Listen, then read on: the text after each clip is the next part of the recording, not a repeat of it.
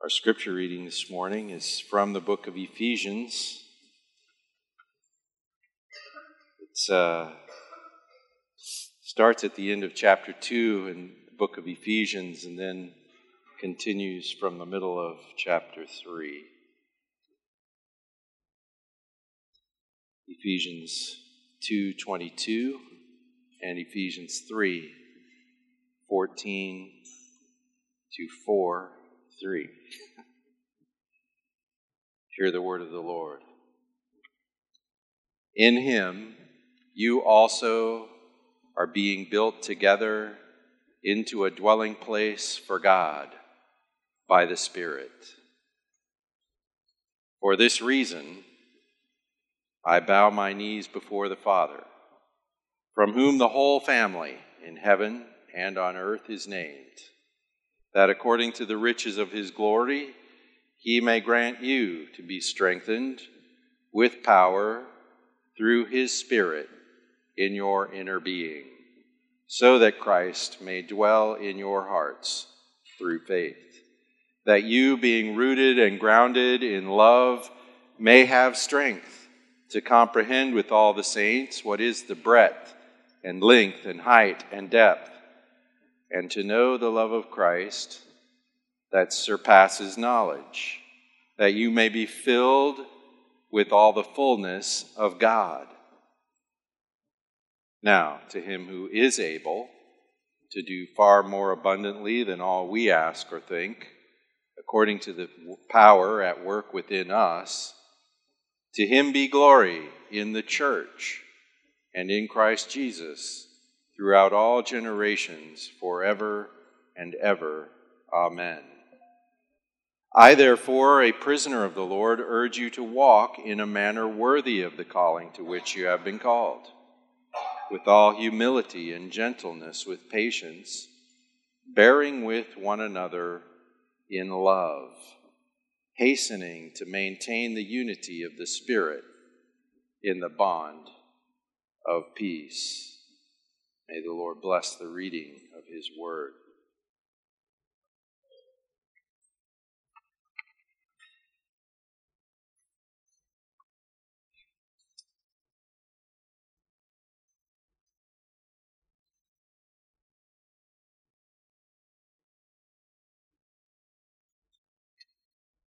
I wanted to go back in the book of Ephesians because this text that we just read, and really all of the book of Ephesians from chapter 1, verse 1, right up to chapter 4, verse 10, is introduction to this text that we've been looking at starting last week, continuing this week, and continuing next week.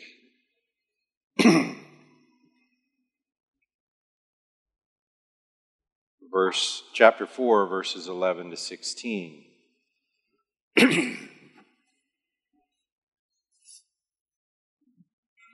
Last time,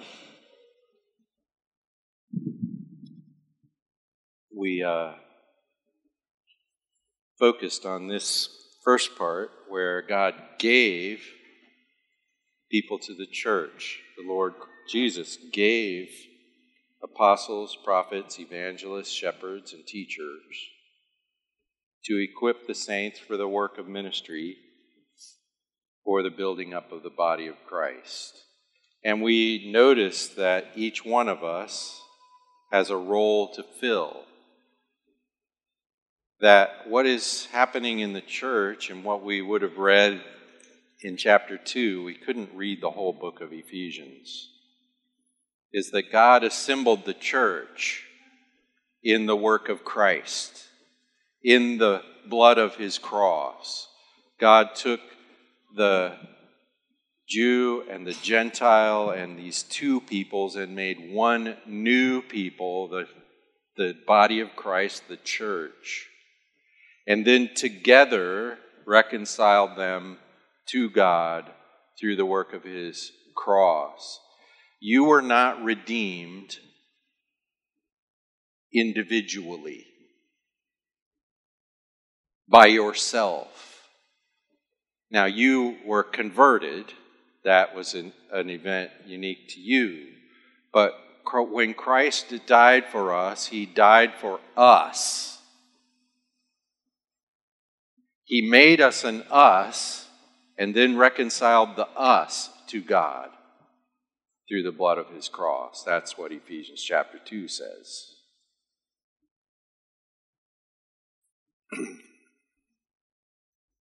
So he says at the end of chapter 2, in him you are being built together into a dwelling place. Not into dwelling places.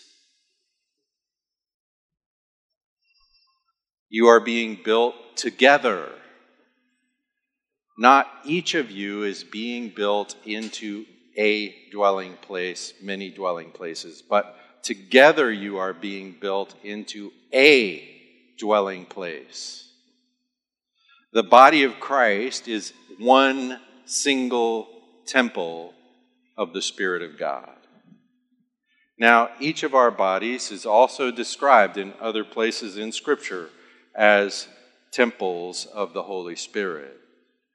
But the emphasis here in Ephesians is our unity in one thing, one people, one temple, one body, one family. And so in that great prayer, which might be my favorite passage in the whole Bible, in Ephesians chapter 3, which we read, Paul prays for us to the Father, from whom the whole family is named.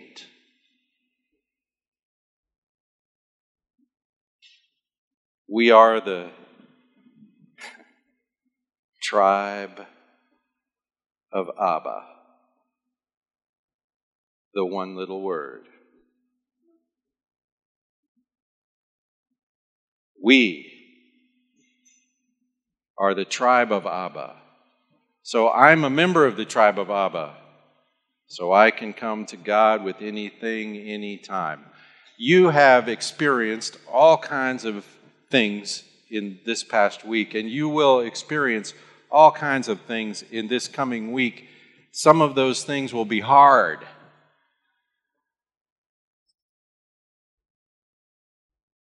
Some of those things may be the biggest joy you've had in life so far. I don't know. Many, maybe most of those things will be extremely mundane and perhaps boring. And all the while, you can rest in the finished work of Christ and address God as Father in Christ and by his Spirit. Because God has given you the Spirit that cries out, Abba. That's what the Spirit cries out.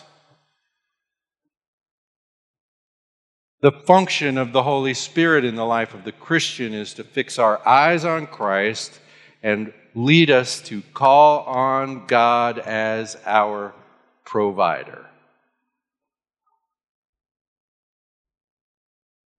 The Spirit is very Christ-centered, God-centered. He's not so much about me, except as to orient me to God in Christ.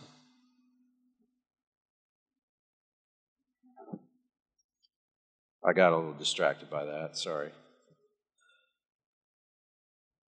So last time we noticed that each person, each child of God in the family of God has a place in the family of God. Have you noticed how this works in regular old families? I grew up in a family with 5 children. Each of us had like a place. You can't even describe that. It's not a job. My place in a family is not a job. Your place in the church is not a job. You're one of us, but you have a unique person, a unique character, a unique personality, a unique set of gifts, abilities, talents. You bring a personality that is yours and yours alone, and God has given that to the body. When I was a kid, we always had dinner at 6 o'clock every day together. You had to have a really good reason not to be there.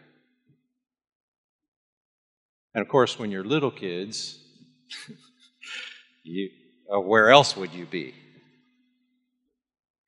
That was a time gathering around the table that communicated, we belong here.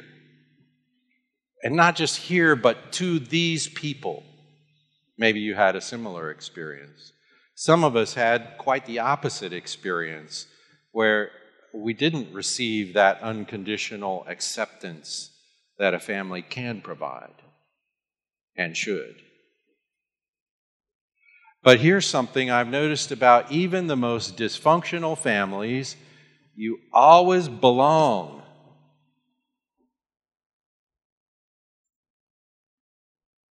You will hear it like this: well, he's a horrible person, but he's my father,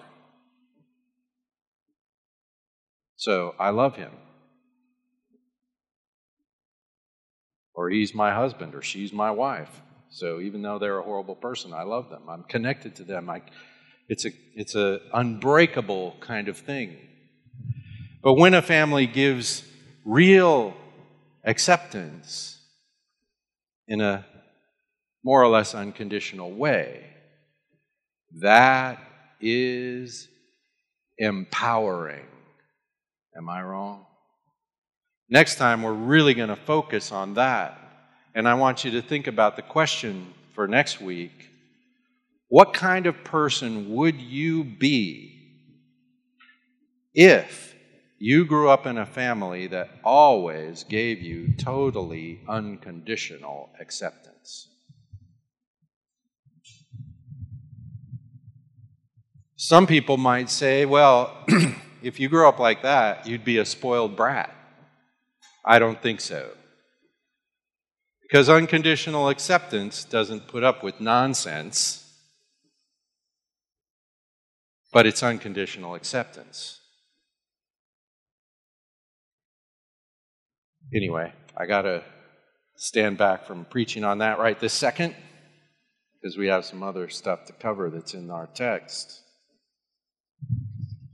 You're here because you provide something to this body. And I believe this is not just in the body of Christ in the world, but in the body of Christ in a given place. God gives and takes away. People come, people depart. And God, it says in 1 Corinthians chapter 12, places each one of us in the body as He chooses. You are not here by accident. And you are not here for no reason. There's something about you that belongs here. Thank you for coming. Thank you for following the leadership of the Holy Spirit to be here with us in this church. Because here you belong.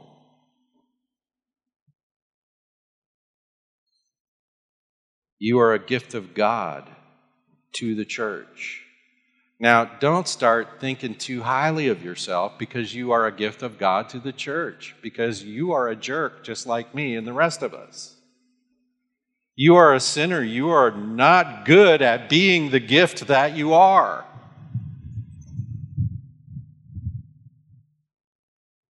Some of us are kind of stingy with ourselves. Let me rephrase that. I'm kind of stingy with myself.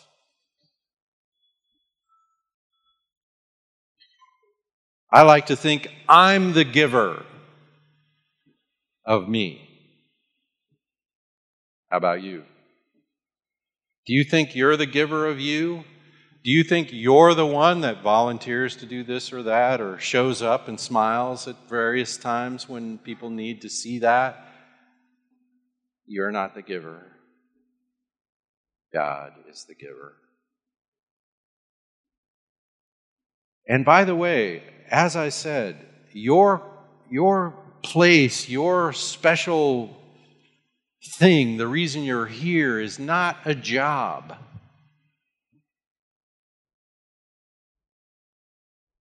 And I want to say, in the church, in the evangelical church, which we might be a part of, which is very influenced by American culture, we think of my place in church as a job. I'm supposed to find some task to do and get on it. But really, there are tasks to do, so don't get me wrong about that. But really, it's more comprehensive than that. It's you. It's you that we need. And you being you. Now, the Lord doesn't leave us like we are. We are called to grow, develop, change. Things happen. That's what we're talking about, growing up in the family of God. But here's something I noticed. When I was a kid, I have a little brother. And my little brother, when we got together for dinner every night at 6 o'clock, he had a special place in the family, which we all eventually recognized, and then we'd make fun of him about it. Because, we're brothers. He was always the last one to finish eating. I mean, always. The rest of us would be like, come on. We didn't watch TV, but we had something to do. But hurry up. Why was he the last one? I'll bet you can guess. He spent a lot of time he should have been eating, using his mouth for something else. He's a talker. He's a talker, which is good for someone like me, because if someone else does the talking, I can just sit there and eat, which is what I'm there to do. So I needed a little brother who would, entertain the rest of us while we ate dinner. There's something like that.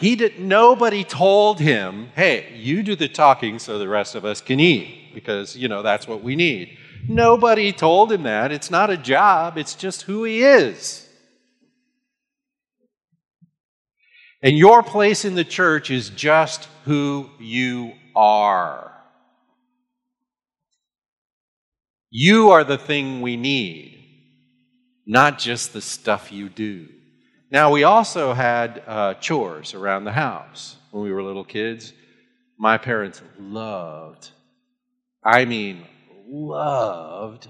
checklists. My father was a pilot. You know how pilots are? They have a checklist. We had checklists on checklists. We had a checklist that said, did you check that checklist? I'm just kidding, we didn't have that. But we had checklists like to do our daily chores. And when we went traveling, we on vacation, like moving from one place to the next, we drove in a car pulling a little trailer that we all slept in, Sometime in England they call these caravans. And every day you had to unhook it, and every day you had to hook it back up and tow it away. And so my father created a checklist. Every day we went through the checklist. We had tasks to do. Each one had a different task.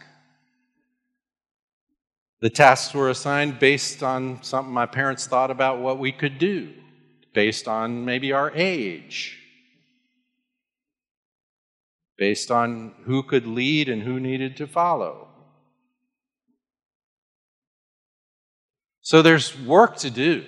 There's checklists to be handed out in the body of Christ. But I'm not a member of my family because I cover this part of the checklist. Am I? No, I'm a member of my family by birth. or by adoption. Hey, here's something interesting about the family of God. Do you know that you are a member of the family of God by both birth and adoption? You have been born again by the Holy Spirit to faith in Jesus Christ. You are the natural child of God. So you belong here. And it's not because of what you do. We have a very strong tendency in the body of Christ today to focus on, well, what are we going to get done? Man, we need to get some things done. Hurry up, hurry up. What's your gift? Oh, you have that gift? Do this. We're just bossing each other around all the time. You know, I have a big sister. Hi, Kathy. I have a big sister. Bossy. For a long time, I thought I had two moms. Now, I'm not telling you anything she doesn't know, and she doesn't boss me around anymore, at least nowhere near like she used to. Plus, I'm a long ways off, so it's much harder. That's how we behave. And by the way, any one of us could boss any one of us on any given day. That's how kids act, isn't it?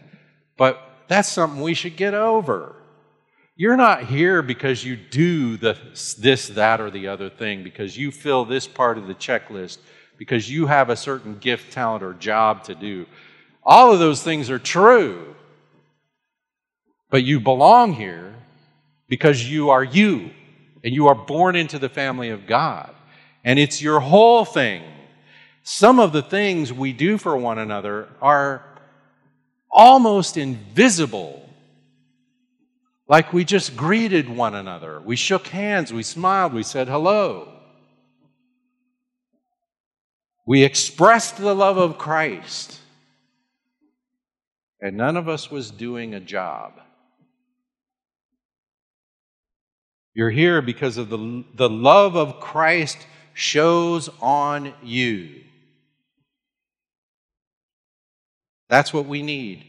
We need the love of Christ showing on you, however it does that. Does it on you in a way that's different from the way it does it on me. And this is good for all of us. The love of Christ shows on you in a unique way. Just show up and let it show. And then our service becomes joyful service.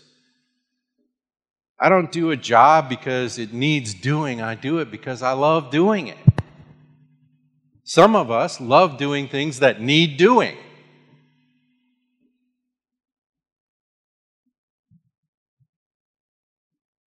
Here's the thing about effective families. I did some research about effective families, and one of the things I found out is effective families recognize and appreciate what each family member brings.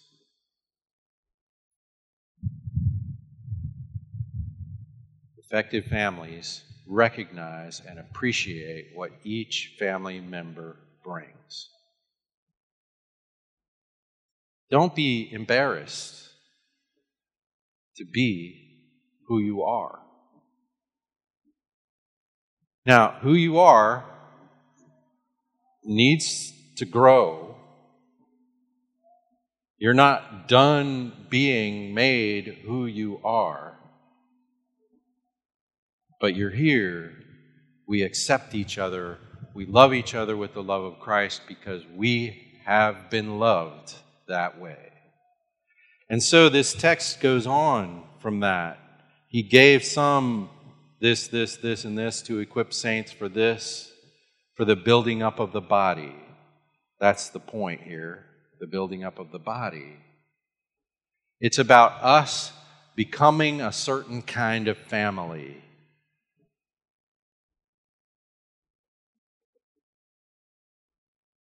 Until we all attain to the unity.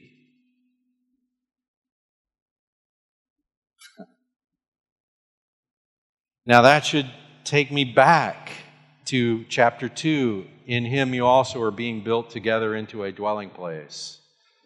And to chapter 3, verse 15, from whom the whole family in heaven and earth is named. And to the beginning of chapter 4, hastening to maintain the unity of the Spirit in the bond of peace. See, the whole book of Ephesians is about this. And he's saying, look, each of you has been given to the church to contribute so that we all grow into one. But here's the strange thing about the unity, a biblical unity. You know, I went in New York City a long time ago. I went into this place called the Hard Rock Cafe. Did you ever go to the Hard Rock Cafe? The one in New York City, that's like the original Hard Rock Cafe. And I went in there and immediately felt weird because the Hard Rock Cafe is like one of the most worldly possible places. And honestly, I think the spirit in me was a little weirded out by this place. But on the wall, in giant gold letters, is this expression, all is one. Now, if you know anything about, the history of music or the history of the Hard Rock Cafe in particular, you know that has a particular meaning. It's a sort of a New Age Hinduism or Buddhism, some kind of Eastern mystical thing where the claim is literally all is one. And that what's going on in the universe is all is being one. And the goal of a person is to become one with all.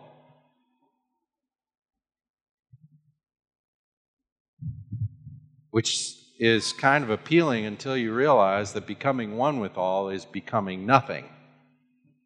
In fact, the way you become one with all is you work at becoming nothing. Biblical unity is nothing like that. You see, biblical unity is grounded in the unity of the triune. There's a weird word, triune, 3, 1. The biblical unity is based on the unity of the triune God, in which there are 3 eternal persons. There have always been 3. And yet, there's only one God, but there's 3 persons. The Father is not the Son is not the Spirit is not the Father. But the 3 persons of the Trinity are one God. One being, 3 persons. We can't really get our heads on this. It's over our heads. But that sort of unity is what is reflected, say, in marriage, where the 2 become one. The 2 become one, but they're still 2. There's still a husband, there's still a wife, there's one, but not in such a way that the identities of the persons involved are lost. And so Jesus prayed in that prayer we read last Sunday in John chapter 17, that they may be one, even as we are one. Well, the Father and the Son, God the Father and God the Son are one in a particular way, and they are one in a way that doesn't mean that there's no Father and there's no Son. And so when we are made one in Christ, it does not wipe me out. And so in the family of God, our individual personhood is honored, respected, needed, and yet we come together as one. And so he says that we are put together, each one given to the rest of us into this family. It's only one family. We come together into this one family, and each one does what it does, and we enjoy one another, and we grow until we all attain to the unity of the faith and of the knowledge of the Son of God. You see, our unity is grounded in our shared experience of His love. Unconditional acceptance. Now, when I say that, I want to stop and say, it's not entirely unconditional. It has a condition. The condition is the sacrifice of Jesus. So no conditions are applied to me or to you. And we are adopted and born again into this family based on what He did, not on what I do. What I do has nothing to do with it whatsoever. Unconditional acceptance from God Almighty. Now,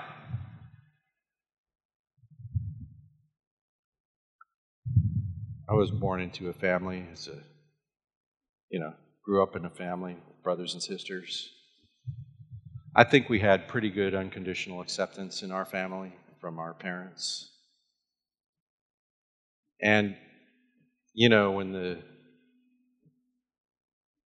chips were down, as they say, we had each other's backs. Sorry, that was full of idioms. If you came after my little brother, you had a problem with me. But I went after my little brother all the time. We're not always good at communicating this unconditional acceptance. I would put conditions on my acceptance of my brother or my sister or my other brother or my other sister all the time. If you don't do what makes me happy, I'm going to Dad. Well, Mom usually, but, I'm going to bring the wrath on you. We behave this way in the church, don't we? But here's the thing, that is childish. That is not childlike. That's childish.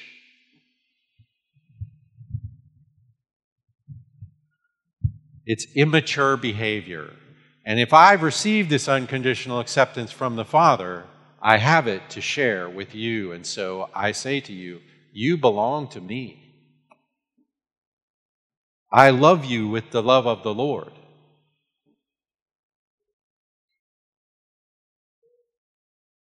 It's grounded in the shared experience of His love. And when you look around the room and you think, well, this person, I don't really get along with that well because they're like this or that or blah, blah, blah. Here in this church, it might be because they're from that culture and I'm from this culture. Really? That's what I want to say to you about that. Really? Are you going to be that guy that the king dragged in because he owed him $10,000? And the king said, look, pay me my $10,000 and I'm throwing you in prison. And the guy whined and begged and said, please don't throw me in prison. The king finally said, all right, I'm not throwing you into prison. I'll just forgive it. I want this out of my head. I'm just forgiving you the debt. And then that guy went out and he found somebody that owed him, $1. And he grabbed the guy by the scruff of the neck, as they say, and he was shaking him and said, give me the money I owe or I'm having you thrown in prison. Don't be that guy. Don't hold out the love of God over some stupid thing. And compared to the love of God, everything is stupid. Whatever little gripe you have, how is it not washed away if you think about what kind of gripe God might have with you that He has just let go of because of the sacrifice of Jesus Christ? His love overwhelms. It should blow us all down. Level us completely. Our unity is grounded in the shared experience of His love. And it says here, the unity of the faith and of the knowledge of Jesus Christ.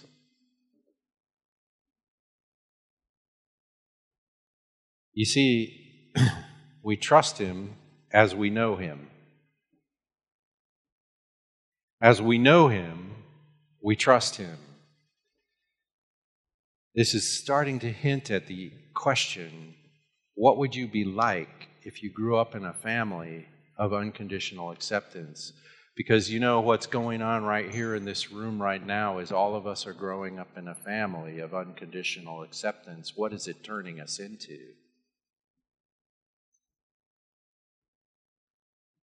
As we know Him, we trust Him. It's like Paul in Romans when he says, if God, the Father, freely gave His only Son for us, how would He not also, along with Him, freely give us all things? I mean, if God demonstrates His own love toward us in that while we were still sinners, Christ died for us, isn't such a God utterly trustworthy on everything else? So that even when I experience various trials, I trust Him. I know He's working it. I know it's going to be good when He gets finished. And if I could see what He was doing, I might even ask for more trouble. We grow into unity. It's grounded in the experience of His love as we come to know Him, we come to trust Him, and this then will be expressed in natural, joyful service in the church. And remember, that's not a job. It has jobs, but it's not a job. Natural, joyful service. In our unity, we grow into the fullness of Christ, this text says, until we all attain to the unity of the faith and of the knowledge of the Son of God, to a mature man. Not to a bunch of mature men, to a mature man. Just like it said, we're growing into a dwelling place, not into individual dwelling places. Now we're growing into one new man. The body of Christ. We become the body of Christ, the true expression of His identity in the world. A family. A family. This is restoring what was lost in the fall of Adam and Eve. You see, when God made Adam and Eve, He made one family, right? One family. And that man and that woman were to love one another, to bear children, to multiply and fill the earth with the image of God, and so to glorify God in the family of humanity, one family. Then Adam and Eve sinned, and we all became disconnected. Adam and Eve, right away, what do? They hurry up and get dressed because suddenly they're ashamed of themselves. Because suddenly I know I can't trust her, so she better not trust me. And suddenly there was alienation in the world, and alienation from God led to alienation from each other. And now we are a bunch of individuals making my own statement. Be yourself, be yourself, be yourself. And what is going on in the unification of the church, the body of Christ, is God restoring the family of God that will, in the ages to come, be that family in the garden. One family. That's what's happening here. That's what's happening here, right now. In our unity, we grow into the fullness of Christ. We become the body of Christ, the true expression of His identity in the world, a family. Back to the garden. Now, the question is, so, what about us here right now? This is like a vision of what God's doing. That's, already and not yet. I just want you to reflect on how this might change how we behave in the church, how we operate in the church, how we deal with one another, and how we deal with us together as a community of people. You see, one of my central convictions in this whole thing about talking about the family of God is for us to notice that the church is a family and not a business. The church is a family, not a school, not an office, not a factory. And so we deal with each other as brothers and sisters, because that is, in fact, what we are.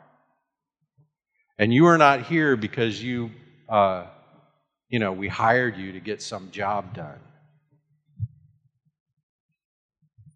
No. You're here to be who you are. And so I believe that Christ has in mind for the body of Christ a spirit of joyful service. When the Bible talks about cheerful giving, I want us to take that seriously. You have no obligation whatsoever to give money to this church. Because all obligations are covered by the blood of Christ. And so I say to you, give if that's what you want. If you have a joyful expression of love, give. People get nervous when I talk like this because they think we're all going to go broke. Well, God's the Father. You think He can't manage this? And that's just that idea of giving, cheerful giving, extends to every form of giving.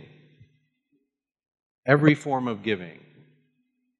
When you go to do a work of service here in the community of this church, I don't want you to do it because it needs doing. Nothing needs doing that badly. I want you to do it because it's the best way you can think of to spend your time and effort. I should tell you, look, we need this, and this. Some people are waiting around for me to say, hey, could you do this? I don't even know what it is and who those people are, but, this. Like this is some sort of business organization that I'm the boss of. No, we're brothers. If you see something you'd like to do it.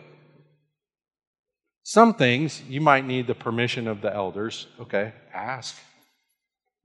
Sometimes the elders might say, hey, here's a job and that guy looks like he'd be good at it. And so we'll ask you. We're brothers. So this becomes very practical. It's a matter of joyful service. All of that is secondary to the magnificent theology of the family of God in this text. That you are given to the body of Christ by God. You matter here. I don't care if you don't matter anywhere else. You see, all of us grew up in a family, and all of those families had their dysfunctions. And some of them were really horrible. But you here have a new family, the family of God. And God's wisdom is perfect, and His love is pure. And He knows you from beginning to end. He knows all of everything, every complexity, every detail. And He knows where this molecule is right now, and He might have a name for it. And so we are in that family of unconditional acceptance. That's where we're growing up now. Wherever we grew up before, now we're growing up here. And this is going to transform your life. So Paul prays that the Spirit would move in us with power to know the love of Christ. Father, we give you thanks. Thank you that you've called us into this new family. Lord, I pray that we would experience that power, that empowering acceptance that you have given to us in Christ. There is no condemnation for those who are in Christ. For this we give you thanks in Jesus' name. Amen. Next time, we're going to deal directly with this question. What kind of person would you be if you grew up in a family that always gave you totally unconditional acceptance?